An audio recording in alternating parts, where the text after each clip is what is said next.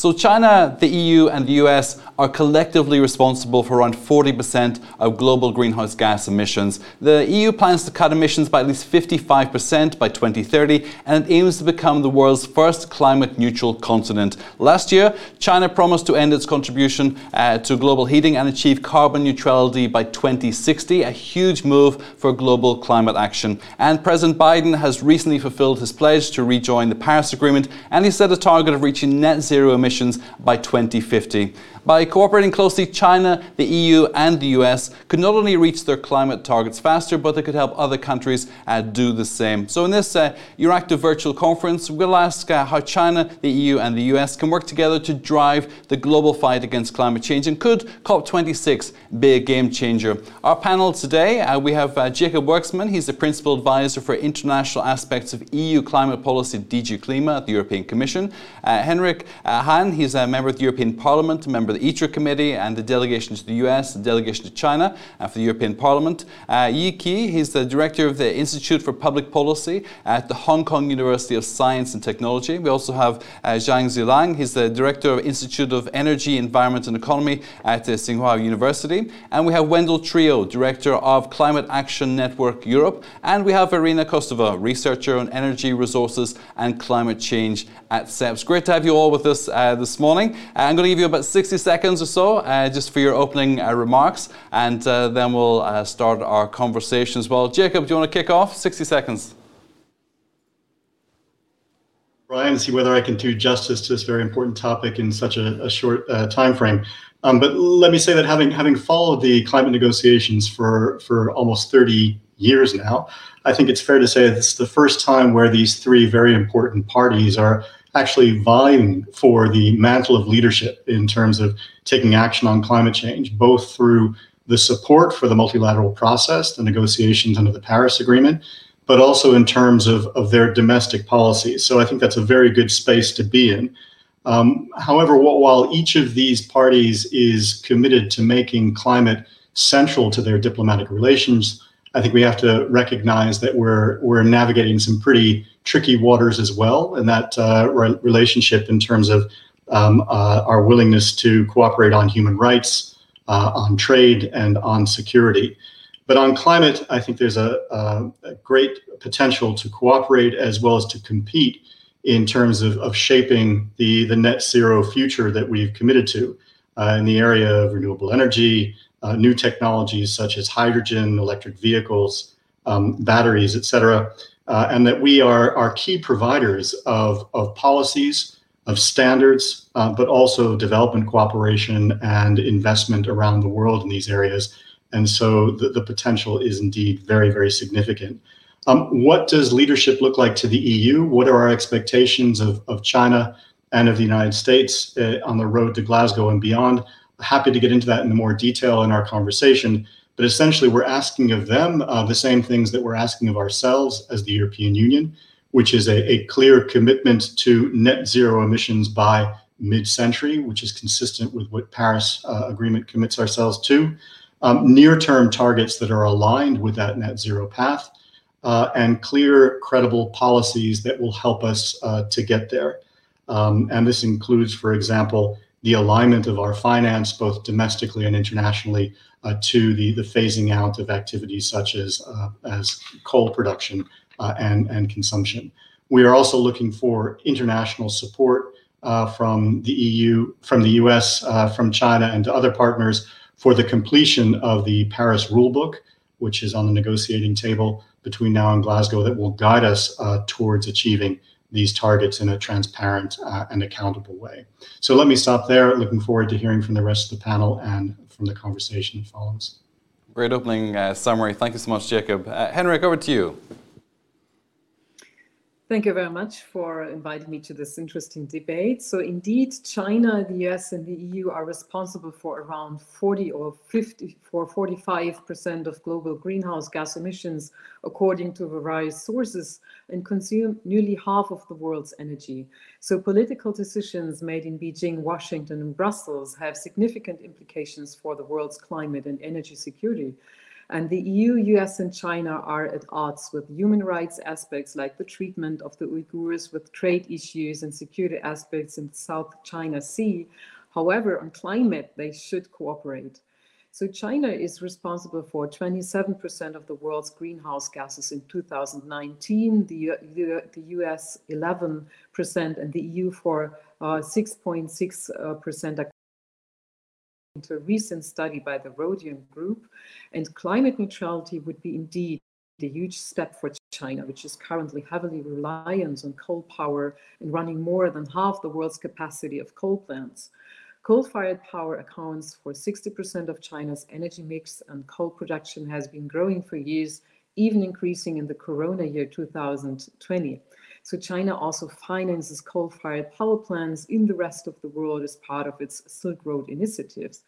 And additionally, China invested billions in renewable energies to be less dependent from imports and to cover the increasing demand. But some of these investments are not efficient enough because of lacking power grids transporting this energy to consumers.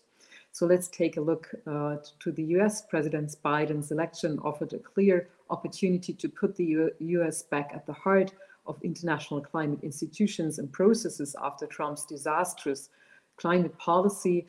And the US position we can see now shows that the US is about leaving the fossil stone age, referring to Europe's Green Deal to make the US climate neutral before 2050 at the latest. And Biden promised millions of jobs, building up a clean energy industry. Biden's stimulus package includes massive investments in renewable energy and infrastructure, 6 times more than Germany, interestingly. But what they do not have yet in the US is a modern power grid as a precondition for an effective power supply without fossil fuels. So let's take a look on Europe. So Europe is on its road for a fossil fuel-free future to become climate neutral as well at 2050 at the latest.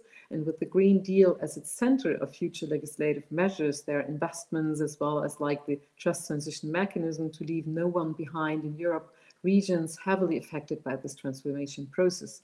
So there's much to do in Europe, including the acceleration of renewable energy capacities and the modernization of its power grids. And on this road, the Commission will publish soon the Fit for 55 package to start the detailed legislative work that is necessary for that.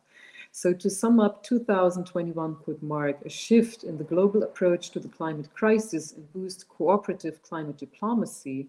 And we are observing very interesting dynamics. Climate change and environmental protection have moved from the periphery of international relations and geopolitics to center stage, as they're increasingly recognized as threatening economic stability and societal well-being. So in the meantime, there's a broad understanding that climate protection requires global action, and real-world action needs cooperation, competition, and consistency. So thank you very much, and looking forward to our discussion. Thank you so much. Yuki, over to you. To answer your question, I think China definitely has the political will to cooperate, and if we cannot cooperate, and we'll lead the world anyway. So last year, September 22nd, when President Xi made the announcement that China will achieve the carbon peak before 2030 instead of around 2030, and to achieve carbon neutrality by 2060. So everyone agrees that was a major boost for climate change endeavor. We can recall before that day, and the entire world almost forgot there is such a thing as a climate change threat. And after that, everything changed. Everything changed. We have seen one after another, every country now is coming to agree on carbon neutrality. I think the Glasgow is really a major opportunity. If we can actually reach the consensus on carbon neutrality. And, for the last 30 years, the developed world has basically failed the entire world by not meeting the common but differentiated responsibility. But now that we still hear finger pointing, even today, this kind of thing. I think that kind of argument, that kind of mentality is totally outdated. We need to look forward, and we need to work together. And it's not always easy. It's not always easy. You talk about coal, and I just want to point out that, I have a paper a couple of years ago and pointed out 2013 was the peak for the coal consumption here in China. And for the last several years, we have never seen the coal just go back to the level of 2013. Why? Because the substitution of coal by clean energy is just going at such a rate never seen in the entire world. I think this is the kind of progress we need to address the climate change challenge, and we need to work together toward a bigger goal. Over to you.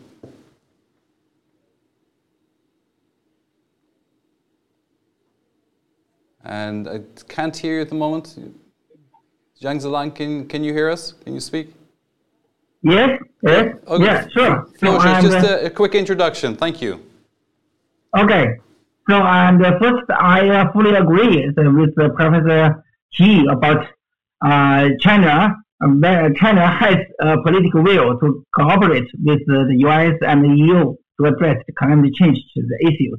According to my observation, so now China has benefited a lot. So in the past, in terms of the collaboration, so for the low carbon technology development and development, and also for the policy formulation. So and right now, for example, the solar PV and wind turbine technology is mostly originated so in the US and the EU and transferred to China after a innovation, and also China become a major supplier of the solar PV, solar panels and wind turbines in the world, including to the EU and the US. So I think they also need a collaboration on this, and also I think so. For example, China is building its national emission trading program. So we also learn a lot from the EU, and the EU also provide support so for the capacity building and also for some very technical design issues for the ETS. So and also I think now the political will is still there, because now we also need China and the US and the EU work together to help other developing nations to address the climate change. Okay. We'll address some of those points in terms of capacity building specifically in a few minutes as well. Vendel, over to you. Thank you. Thank you for giving this opportunity. To achieve the Paris Climate Agreement's objective to limit temperature rise to 1.5 degrees, we will need a massive transformation of our economies. And obviously, China, the US, and the EU can play an important role in getting us there. First of all, they can do that by taking sufficient action at home and by being kind of a leader of what kind of policies are being established. And while we've seen a number of progresses in all three countries, we are unfortunately not yet on track of that 1.5 degrees pathways. And we will need to do more in all three of these countries, as well as in all other countries of the world, but definitely in these three countries as the biggest emitters of the world, because recent assessments have shown that even with the updated 2030 climate pledges and with the updated commitments to net zero, we are still heading towards temperature rise of 2.5 degrees. And we know the disastrous impacts that will have on our economies and on our societies. Secondly, all three major emitters should engage in supporting and pushing other countries to do the same, to take ambitious emission reductions at home. They can do that in many different ways, through diplomatic means, etc., but also through the financial support they give to other countries. And the recent statement from the G7 environment ministers has been an important step there, and we need all countries to finish and eradicate support activities abroad, and instead we need to make sure that we get to the 100 billion dollars financial support that has been pledged before, and where we still need to make important steps. And finally, if I may, I think, of course, these three countries need to work together to get ambitious collective international agreements such as the Paris Agreement, and building on that to start up with, of course, getting an agreement on the Paris rulebook at COP26, but also getting agreements on how to run towards the global stocktake that is set for 2023, and that will be a major milestone to see whether we can still stay on track to the 1.5 target. Thank you. Randall, thank you. Irina Kostova, over to you. Thank you, Brian. I would like to make three main points. And the first one, that this is definitely a momentum for closer cooperation on the climate. And all three top emitters we are discussing today made climate policy announcements and commitments by 2050 or 2060. And the key for boosting cooperation could be delinking climate from high politics, not only among the European Union, United States and China, as we are discussing today, but also in a dialogue with other key emitters and other nations. Would it be feasible? Well, of course, there is some window of opportunity exists, and key actors, key emitters are catching up in international leadership. The USA rejoined the Paris Agreement, as we know. However, climate itself steadily becomes an issue of hard security, I would speculate. And until now, climate leadership has been perceived mostly as soft power, by example, leadership by example. And in case climate becomes a proxy of hard security, then what implications it will have? Is the first question. My second point is, in this case, as the European Union, as we know, has a very ambitious plan with objectives to rearrange its climate diplomacy under the European Green Deal. And the biggest question is what instruments it is going to use, as I like to put it, sticks and carrots, and what instruments to select and to use in negotiations with other countries. And my third and last point is that, of course, pledges to carbon neutrality by the mid-century is made by increasing number of countries. But what is also important not to overlook the 2030 targets, and maybe accelerated 2030 goals should be in the focus and should be monitored and discussed closely, because the farther the goals are, the more intentions to divert may arise. Thank you.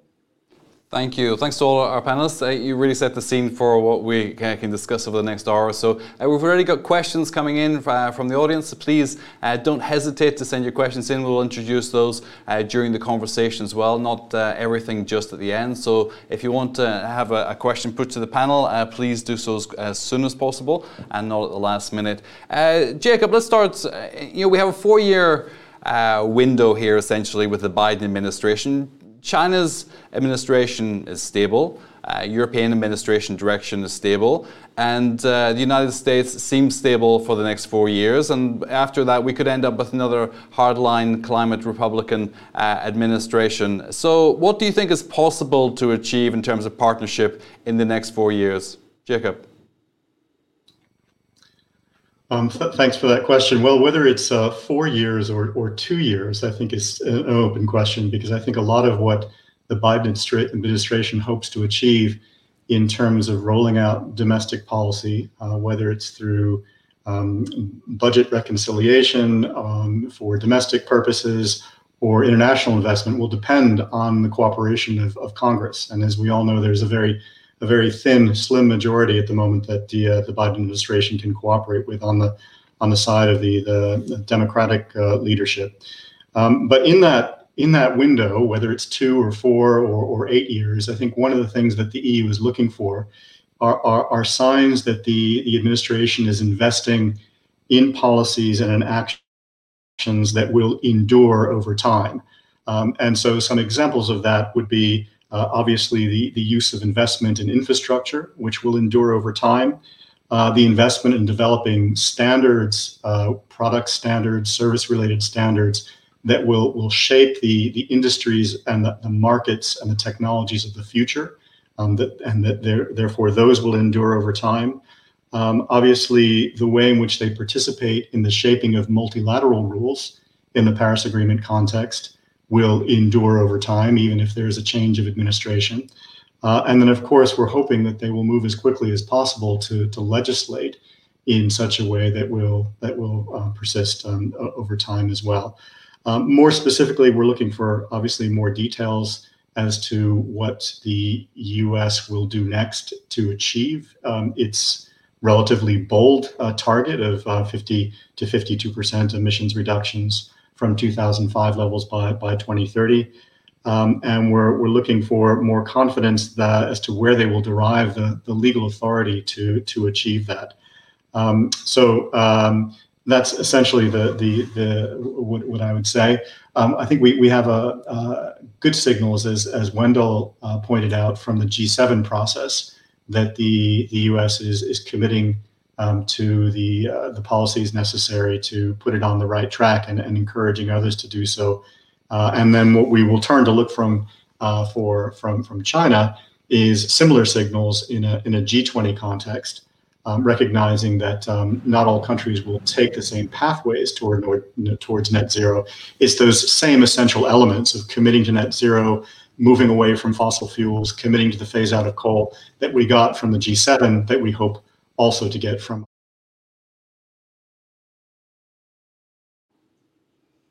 Let me put this to Henrika. You mentioned about the need to modernize the US power grid as well, and some of the things Jacob outlined there are easy to roll back. Legislation can be overturned with a majority in 2 years or 4 years as well. So that's something which is a risk element. Infrastructure is much harder to roll back once the investment's committed, once the structures are beginning to be built across the country. That seems as though it will continue to be so as well. You're on the US delegation of the European Parliament. How do you read the future potential for cooperation, given that China, EU have a form of stability for the foreseeable future?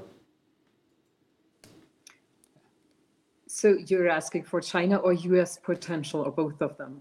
For the US, how much of a stable partner do you see? Yeah. Do you think we need to bind the US into this and with any expectation, or do you think China and the EU have to develop more of a relationship and hope that the US comes along? Yeah. I think it is quite promising what we see from the US now. So in his first hours in the office, President Biden signed an executive order that rejoined the United States to the Paris Climate Agreement, and that was, of course, an important step. Following that, in April 2021, Biden hosted a two-day climate summit of 40 world leaders, and at the summit, Biden announced a new target for the US to reduce GHG emissions by 50% to 52% by the year 2030 relative to the level of 2005. So the new target is described as a considerable step forward in the fight against climate change, even though still not enough for reaching the 1.5 degrees targets. And overall, the commitments made at the summit reduced the gap between the government's current pledges and the 1.5 degrees target by 12% to 15%. And if the pledges are accomplished, the emissions by 2030 will fall by 2.6% to 3.7%. Do you think those targets would stay on track, given that the Trump administration rolled everything back in a hurry? Is it necessary to have any expectation of the United States from the Parliament's perspective, do you think? Yeah. As my dear colleague Jakob Werksman pointed out already, Biden's climate change agenda will face big obstacles with an evenly divided Senate. So a thin Democratic Senate majority limits the possibility for Biden to achieve sweeping climate change reform to curb carbon emissions. But for the moment, President Biden is moving through executive orders, however significant, they don't substitute for that administration plans to implement more permanent climate legislation. So what could stand in Biden's way in passing major climate reform on issues such as phasing out coal and oil with clean energy technology is moderate Senate Democrats and Republicans from fossil fuel states who oppose policies they view as harmful to the industries in their home state.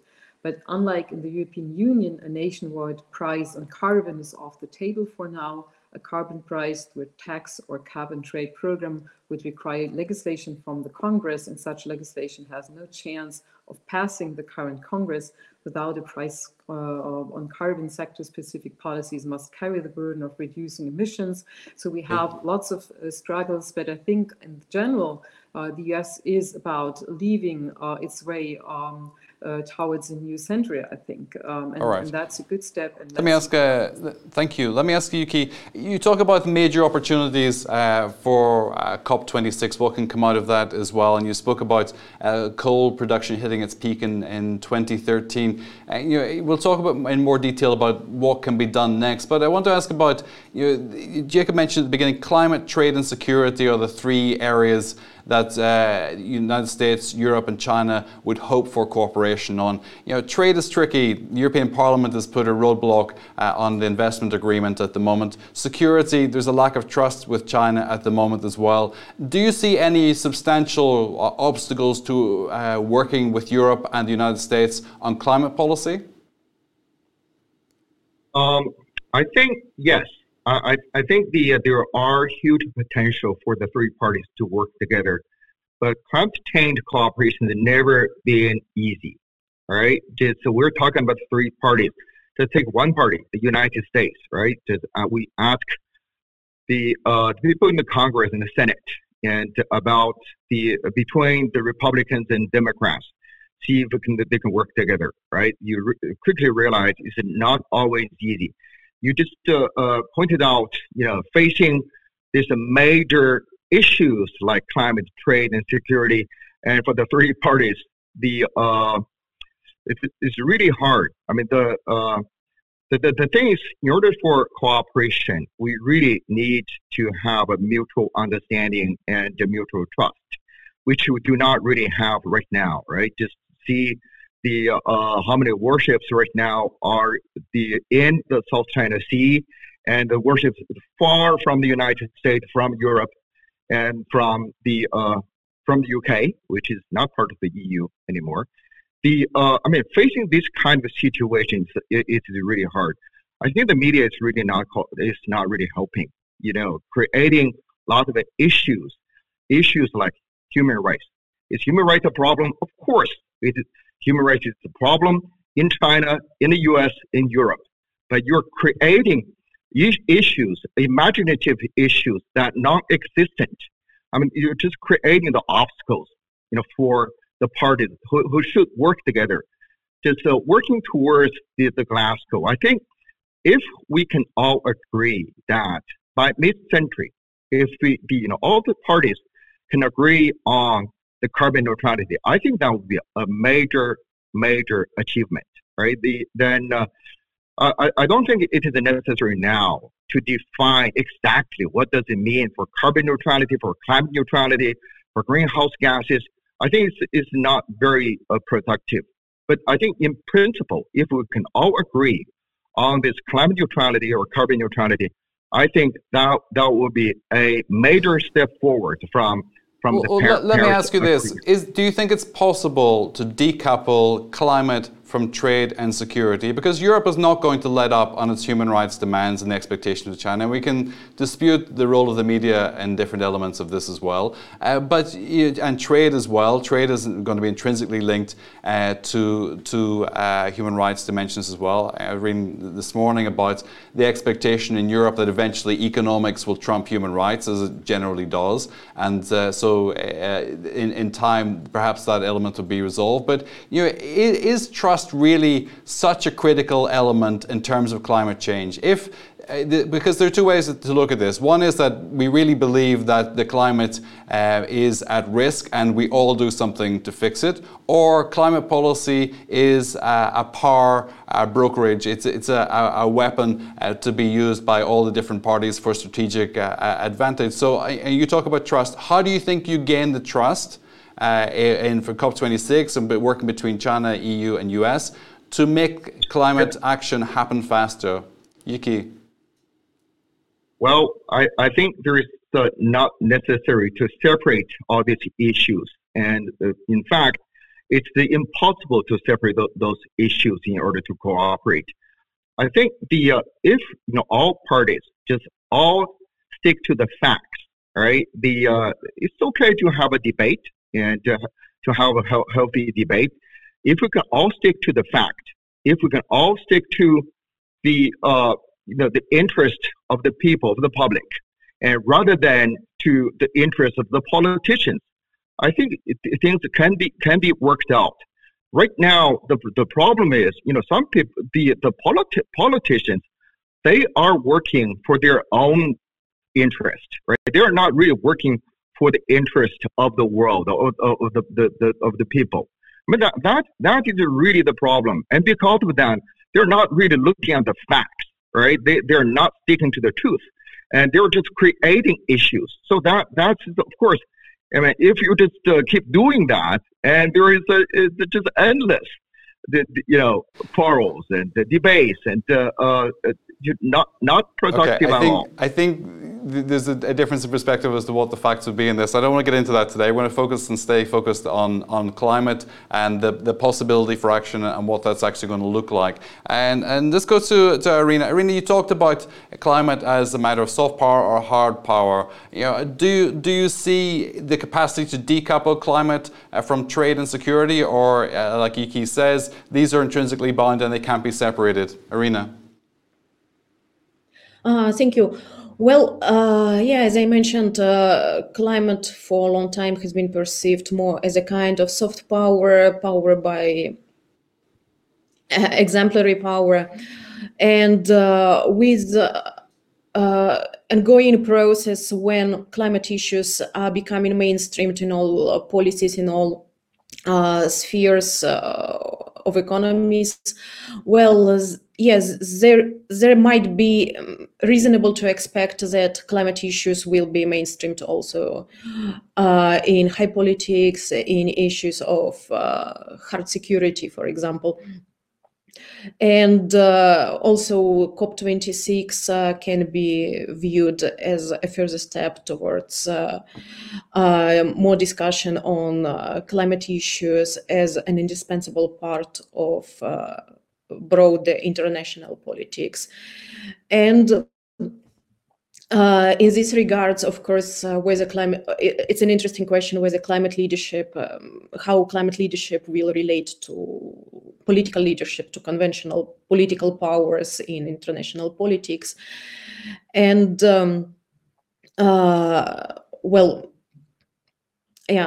it.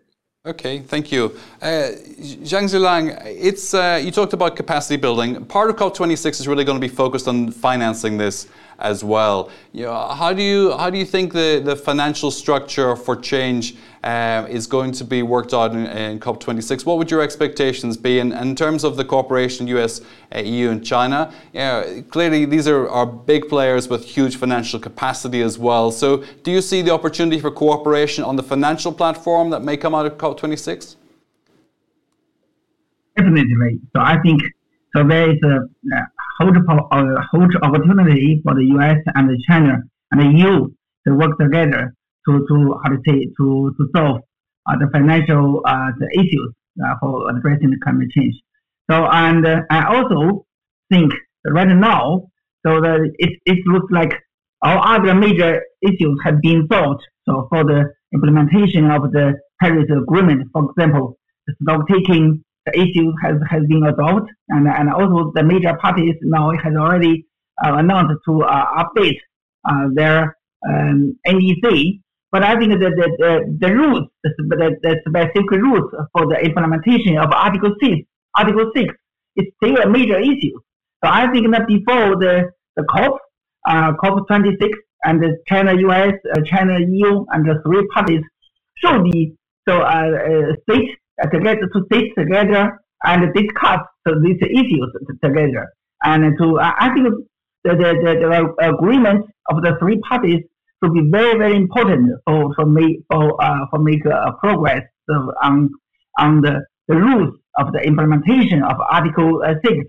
So during the COP26, and also I know China, US, and also the EU are the key players So in the international financial institutions such as the World Bank and also the Asia Development Bank. So I think that we also need cooperation to provide the finance for the developing and for the developing nations. And also I think and the US and China and the US and also can work together to introduce the policies well, let me ask you in terms of how China invests in climate action. Does China invest specifically in climate to reduce its emissions, or does it see climate investment as an instrument of trade policy and security policy as well? How does China invest, and how does it view its investment in climate policy? Zhang Zilang. So I think now, so from in the context of China, so if China investment in the low carbon technology, it also means the strength, the increased strength of the competition, industry competition, and also it's also it's also the good for improve China's energy security. So this is true because they use more renewable. And China can reduce the import of oil and natural gas from the international markets. I think it's true, but I think it's also the same for other nations, for the EU, for the US, China, for the US, it's the same. Okay, and Wendell as well. How do you see this? Your expectations for COP26. What do you think is possible in terms of a good outcome? Well, yes, that still has to be seen. Obviously, we are in strange times where the current negotiations are happening or will be happening in a different format. Negotiations, the so-called intersessional, starting up soon. So I think our expectations for the COP will need to be adapted to what is really feasible in the current format. We do hope that we can come to a completion of the Paris rulebook. I think that will be important, but even more important is actually what will happen outside of the formal negotiation process. And will the COP and the fact that it finally happens bring enough pressure to governments to both increase their contribution in terms of emission reductions, and we still need a lot of new contributions there, but similarly will it also help us and help the world to increase climate finance commitments. As I said before, there was a commitment to raise $100 billion a year that has not been met yet, partially also because of the absence of the US in that debate. And maybe coming back to your previous question also, we've seen emission reductions in the US happening even under the Trump administration. I think that process has started and will not be stopped anymore under future Republican administrations if they come. But I think the issue of international outreach and international support is really what has suffered under the Trump administration. And this is where we hope that COP26 can create a new dynamic with sufficient provision of climate finance to developing countries, and in particular also to adaptation, not just to supporting emission reductions and supporting potential corporate interests in developing countries, but really also investing in adaptation and what is called loss and damage to support people on the ground. That will be an important sign. Okay, Wendell, let me ask you also on this as well. The Republican administration should have come back in a few years' time. It doesn't seem to care that much about climate, even though, as you say, there's still progress being made. It cares more about finance. And most people, I think, would take that view. So how do you incentivize the United States in terms of making money out of climate change? Is that argument still to be made sufficiently that investing in climate is the way to build a future economy, Wendell? Yes, the answer is yes. I mean, I think a lot has been done already, and we see that in specific states, even Republican governors and Republican state governments really invest in the alternatives because they see the economic benefits. And those economic benefits will only become more and more clear because renewables have become cheaper, et cetera, et cetera. So I think that the first steps have been set. The transition will be unstoppable in the US, even under a Republican administration. A Republican administration might slow down the transition, while actually we need an increase. So that would be unfortunate. But I do think that the more people also on the Republican side will see the economic benefits of climate action, the more they will be able to embrace that. Jacob, there's money in climate today. You know, is this the way that each of these partners is able to find a way to work together because it's necessary to invest in climate to build the economy of the future? Jacob. Well, thanks. I mean, I would agree with Wendell that the changes are happening. They're happening as a result of policy. They're happening as a result of market demand. But I think he would agree with me that they're not happening fast enough. And so the policy signals and the market signals basically have to be amplified very, very significantly in order for us to meet the Paris Agreement goals. In the negotiations between now and Glasgow, we talk a lot about gaps and needing to close gaps. And I think that the finance gap appears in different sizes and shapes. The main one that we're focusing on as negotiators at the moment is the gap that takes place in terms of billions of dollars. And that's the gap in trying to reach the $100 billion goal that developed countries set for themselves and that was intended to be met by 2020. Closing that gap will depend upon the US, in part following through on their original commitments made in Copenhagen and in Paris. It depends on us improving our ability to use public finance to mobilize private finance, because that $100 billion goal is a goal that combines public and private resources. And it depends on public actors such as the multilateral development banks and the other international financial institutions improving their portfolios and their commitment to climate action within those portfolios. But the bigger gaps, I think that a conversation with China and the US needs to look at as well, are the transparency gaps. So this commitment to reach the 100 billion and to be transparent and accountable about that currently applies only to developed countries. It doesn't apply to these very significant climate finance that countries like China provide overseas, including through actions like the Belt and Road Initiative. And I think we have to look more closely as to how we can bring into our conversation transparency and accountability around that as well. And of course, this is just talking about the billion-dollar gaps. There is the trillion-dollar gap, which is the gap between what society internationally will need in order to undertake this profound transformation and the resources that are currently available. And that means essentially making sure that private actors everywhere are moving in the same direction, as well as public finance everywhere, both internationally but also domestically provided. So that's the big goal, and we're going to have to continue to push on that aspect of the conversation as well.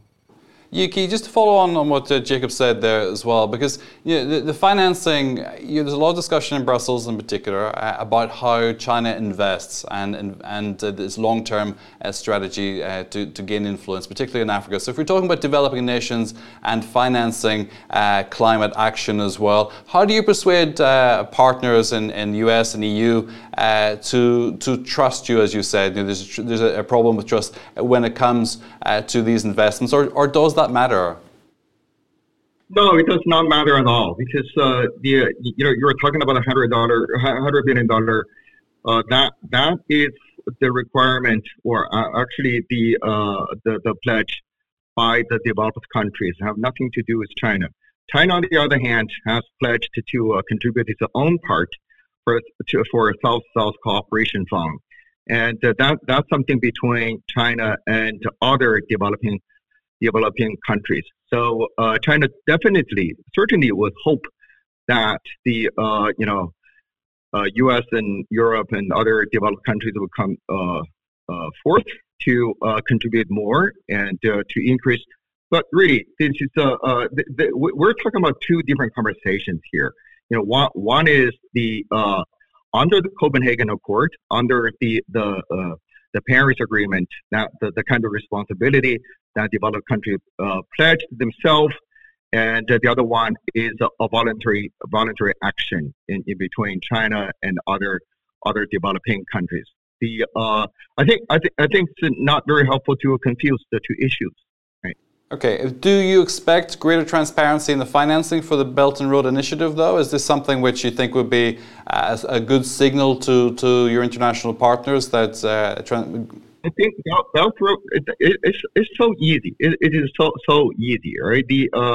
For the green finance we're just talking about. I think all parties can actually work together to abide the same rules, same principles. For instance, not to invest in coal-fired power plants, right? Well, that's something that I think that's a very healthy conversation, and then all parties can agree on principles like that. Then for things like AIIB, just join it, and let's just develop it together and work together. So then once you're all inside, then you don't complain about transparency. You choose to stay outside, then you complain about opaque system. I think that's is not supposed to be the way we should argue. Right? Just join it. Okay, thank you. Let's take some questions from the audience. One from Michelle. Do you think it is possible to decouple economic growth from CO2 emissions sufficiently enough to achieve carbon neutrality? Henrika, do you think we can decouple economic growth? Of course, this is the way we have to go, right? That we decarbonize and separate that. There's no question about it, because I think there's nothing more cost intensive than not taking care of the climate change. And we all know that in the European Union as well as in the US and China. Okay. Irina, how do you see this? Do you think it's possible? Do you think it's possible to separate these two elements out? Can we accept lower growth in the interest of climate change, or should we expect that the economy will grow as we invest more in carbon reduction? Irina? Well, that's actually the goal, and these are expectations that we may have, that investing in clean solutions in carbon-free economy will generate additional economic growth and will lead to modernization of economies. And of course, the road may become a bit tricky, and investing in clean economy per se may not become a precondition for successful development of economies. But what is important is that to understand that nations would understand that this would be very counterproductive to cut yourself from the global global economic trends, when the entire global economy is shifting in some parts of the world more intensively, more faster, in some parts of the world a bit more slower. Okay. But the trend is here, and it's important to keep in mind that whether you stay in the game or you are left outside. All right, thank you. Wendell, maybe you want to try this one from Belinda Sharpa. She asks, how do you think the political risk of the EU's suggested carbon border adjustment mechanism could be managed? Thank you. Probably rather a question for Jake than for me, but I mean, it's very clear that climate change, if we want to solve it, we will need global cooperation. And the question mark obviously is whether a carbon border adjustment mechanism will help that international cooperation or not, because it both has this kind of stick and carrot. As such, the threat of the CBAM has already created debates in countries like Turkey, Russia, Australia, etc., about increasing their efforts. At the same time, implementing a CBAM might actually be counterproductive in terms of promoting this cooperation between countries. So I think there's definitely a number of issues that are very critical. Now, how to solve that? I think it's probably more for the Commission to come up with that proposal. But I think very clear that it has both risks and opportunities. Okay, Jake, do you want a quick word on that? No. Yeah, happy to. Sorry, no. Just reaching for the unmute button there. I agree with Wendell that all of our policies have to encourage international cooperation. It's a global goal. a global challenge. But we also have to very specifically address the risk of carbon leakage in a context where the EU is moving ahead of many of its trading partners and needs to make sure that in cutting our own emissions, we're not inadvertently leading to the increase of emissions elsewhere. So the Commission is designing a proposal that is WTO consistent and that is Paris consistent, and that will make sure that the EU can effectively achieve our commitments domestically without causing leakage internationally.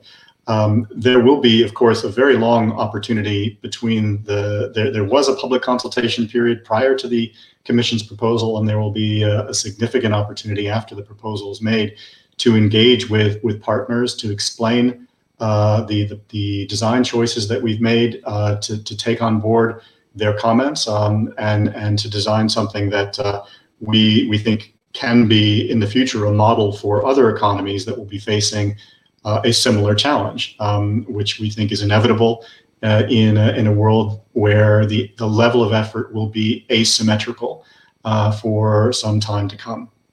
Okay, thank you. Yuki, question from Kenneth Stokes. I hope I understand this correctly. A net zero economy could lead to electrostates. How will that change the geopolitics of the US, China, and the EU? I understand this question in terms of those that get to reduce carbon and become more sustainable will have an economic advantage as well. So how do you see this? Getting to an independent state of energy, does this change the geopolitical balance? Well, it has changed the geopolitical balance when the United States to attain its own energy independence. Right? We have seen that when the U.S. turned from a oil importer to a oil exporter, I think the same thing can be said for any other countries. If you can achieve the energy independence. It definitely is a good thing for every country. I want to say just a little bit about this kind of related to international trade. It talk about the carbon adjustment, the carbon border adjustment mechanism. I think the EU proposed. This is something I really agree that carbon leakage is a serious problem and needs to be addressed. However, that we need to evaluate whether or not CBAM is the right mechanism to address the carbon leakage. And furthermore, we need to understand if some people would like to use a CBAM as a weapon to achieve the advantage in trade or bring back some of the business back home. I think it's totally understandable. It's totally understandable. But we need to understand whether or not that is going to help the carbon reduction, whether or not that will going to help the climate change. The EU has been known for taking the leadership to achieve the EU ETS, and it took a long time for the EU ETS to actually work. Then for CBAM, I think we should not have a very high expectation because it's not going to work for a long time. Right before it's not going to work for achieving the climate goal. So I think this is something. It's very divisive, and it's just making things very complicated and really hard. Very bad for develop the mutual trust. Okay, thank you. Just to follow up on this, we have another question from Anna Hubert. Maybe Jacob, you want to respond to this? Anna says, how is the EU working with the US and China during the drafting of CBAM, which is scheduled for mid-July? Well, I think I answered that. We did a public consultation period. It was one of the most popular in terms of attracting comments from the public, from the private sector, from other governments, and we will be consulting very intensively because we know that this proposal that the Commission will come out with in the middle of July will attract a lot of attention and potentially criticism as well. And so we will be engaging with all of our major trading partners including the US and China, in that next step in the movement from a proposal by the Commission to its eventual adoption by the co-legislators, the European Parliament and the Council. Okay, thank you. And a question from Weihao Chen. Wendell, maybe you want to take this one. Does politicizing solar panels from Xinjiang, sorry if my pronunciation is wrong, by some in the US and EU, does it undermine China's global climate fight? And if so, why?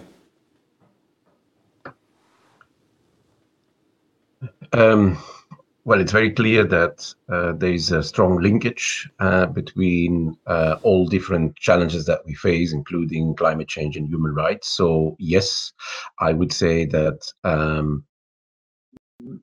problems related to how the alternative solutions, in this case, how solar panels are being produced, do have an impact on the image of these solutions. And so in that sense, we strongly believe that if there are human rights violations in solar power production, that they need to be tackled by everybody concerned.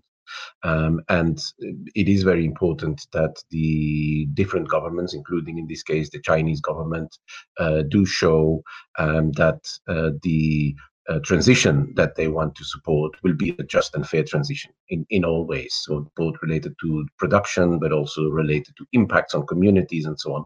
So that will be important for everybody in this process, and all governments, and in this specific case also for China. But the same goes for the EU and the US, that also struggle with ensuring that the transition will be a just and fair transition.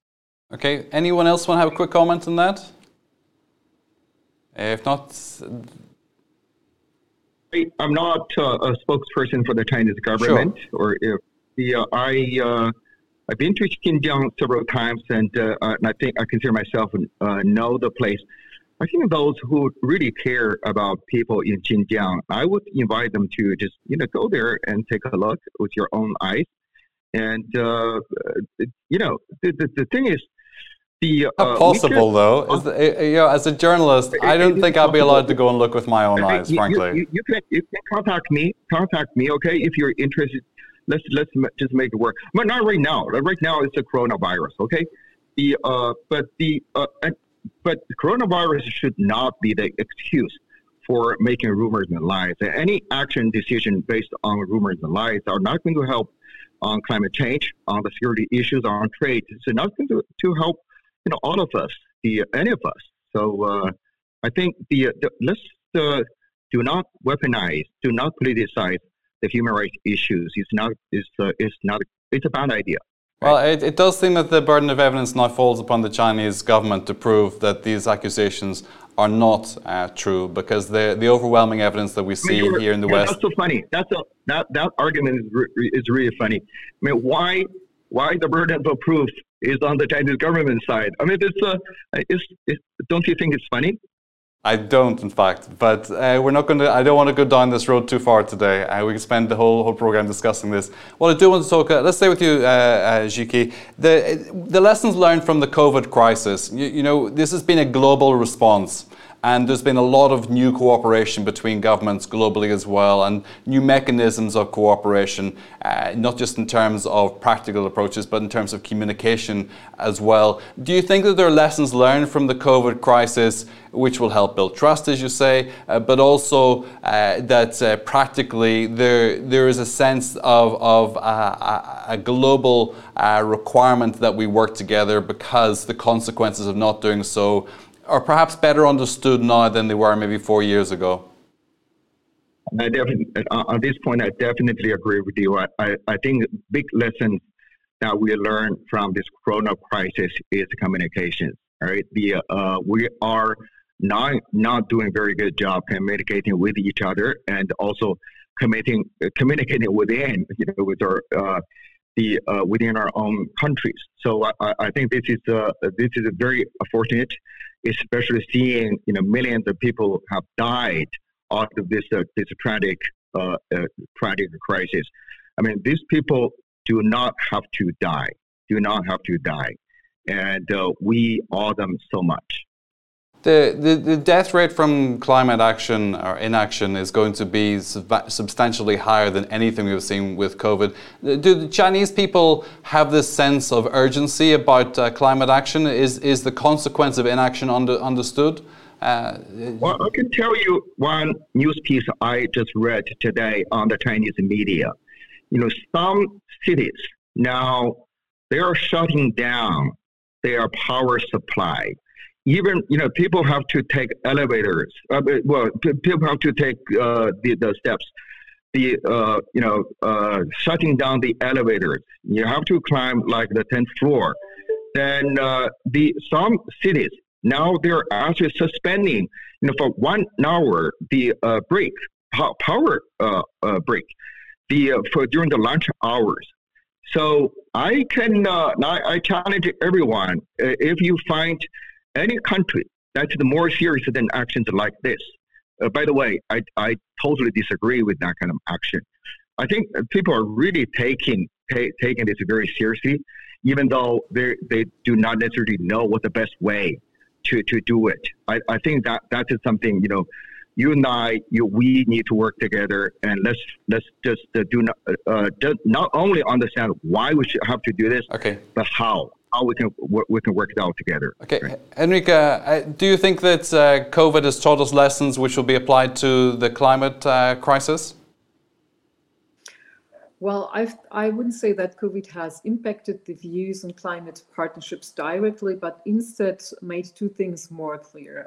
First, in order to tackle global crises that affect everyone, we must work together. And it's not enough if one country alone, for example, is vaccinated as long as the virus is still out and can mutate. So this means that COVID is only over if all countries are vaccinated and the virus is eradicated. And the same is, of course, true for climate change. We really have to work together. I mean, we have seen before that is really a challenge not to bundle together all the issues we are interested in, like human rights situation and climate change, for example. We have different views in the parliament in China, the Chinese government as well. But while there's no direct evidence that climate change is influencing the spread of COVID-19, we already do know that climate change alters how we relate to other species on Earth, and that matters to our health and our risk for infections. And we see consequences like deforestation, changing weather conditions in their natural habitat, and all these kind of things. And that creates an opportunity for pathogens, of course, like large. So we really have to we see the chance that and also the necessity to work together in that regard. And I think we are more sensitive than ever before on this issue. I was at a conference last year, a year and a half ago, in Romania on aging healthily, and we asked the audience, all healthcare professionals, were they more concerned about dying from antimicrobial resistance or from climate change? 95% of the room was more concerned about antimicrobial resistance, and just like I said, Enrique, there is an increased risk of future pandemics because of deforestation and all these other dynamics that flow from that. Wendell, is it time that we look at climate change as a public health policy, an urgent public health crisis as well, and that the lessons of COVID should be applied to climate action? Wendell? Definitely. I mean, obviously, climate change is everything that we've talked about. It's a security risk, it's a human right risk, and it's a health risk. And the expectations and the assessments of what temperature rise of 2.5 degrees or more would bring really are devastating, and we need to take much more into account kind of what will happen if we are failing to take sufficient action. And that is not just about polar bears and low-lying islands, etc., but it is really about the population of the countries that we're speaking about. It's the population of China, the population of the European Union, and the population of the United States that will be threatened by the impacts of climate change, be there on health, be there economic, be there on many other issues. So yes, I think there is definitely a need for increased awareness about that, and this should help building this kind of alliance to go further than we're currently doing. Jean, In terms of the future economy and global leadership on climate, do you see these two things as bound together? And is there a competitive advantage in being out in front in terms of climate investment, climate action at the moment? Zhang Zilang. So I think I think I like this topic. So because we're talking about the future, and so I think that in the future for maintain a sustainable growth of the economy, and there is a need of new investment. So in the low carbon technology. So and also this is also very important to maintain the sustainable growth of the economy, and also it's also very important for a nation to maintain his industry's competitiveness. So I think this already, at least I think in China, so the industry leaders has already understand these issues. That's why so now the industry leaders very cooperative. So after President Xi announced the carbon neutrality goals, and also I also would like to see that we should put other debates and aside, and we need to focus on the climate change issues, because the climate change is the common interest of all human beings and also all children. So we of course there are some disputes in other areas, but we should work together to in this area. Thank you. Jacob, what role does investment in innovation play in climate policy? Because a lot of the conversation is we have to stop doing bad things, but we can do a lot of good things in terms of investing in innovation to solve some of the climate problems that we face. How much faith do you have on our innovative capacity to produce new engineering solutions, new healthcare solutions, which alleviate the risks from climate destruction? Well, I think innovation is a big part of the industrial strategies of every Paris party that's taking the challenge and the race to net zero seriously. I think we have to start by recognizing that many of the technological solutions are already available to us today. For example, the renewable energy technologies that we already rely on, and the challenge is more about increasing investment there and divesting from our current dependence on fossil fuels. But we also have to acknowledge that getting to net zero does require things that aren't fully commercializable yet. And this includes the example of green hydrogen that's often raised. It includes more efficient batteries and storage solutions. And it includes technologies that will help us to more effectively and efficiently capture carbon dioxide from the air and store it safely. Because we need, in order to reach 1.5 degrees and not to exceed it, to move more and more towards contemplating negative emissions, not just net zero emissions. So that will require investment in technology, both from the public and the private sector. Do you think that's a better communications approach to say we have to be negative on this? We have to be because the net zero seems half-hearted. We'll do okay. We'll get there. Should we be more ambitious in this, Jacob? As a communication strategy? I think we will need to be. I think we first need to get society's head wrapped around the concept of net zero and the necessity to get there and the benefits that we can experience and will experience when we do get there. But I think those planning longer term need to appreciate that the science is telling us that the emissions that we've released so far have already committed us to a path that requires us to think about negative emissions as well. Okay, we're coming close to our time, and we have a panel of 6. So I'd ask you just to keep short closing remarks, maximum 60 seconds. If you can hit 30, I'll be your friend forever. So Irina, let's start with you. 30 seconds for your closing soundbite.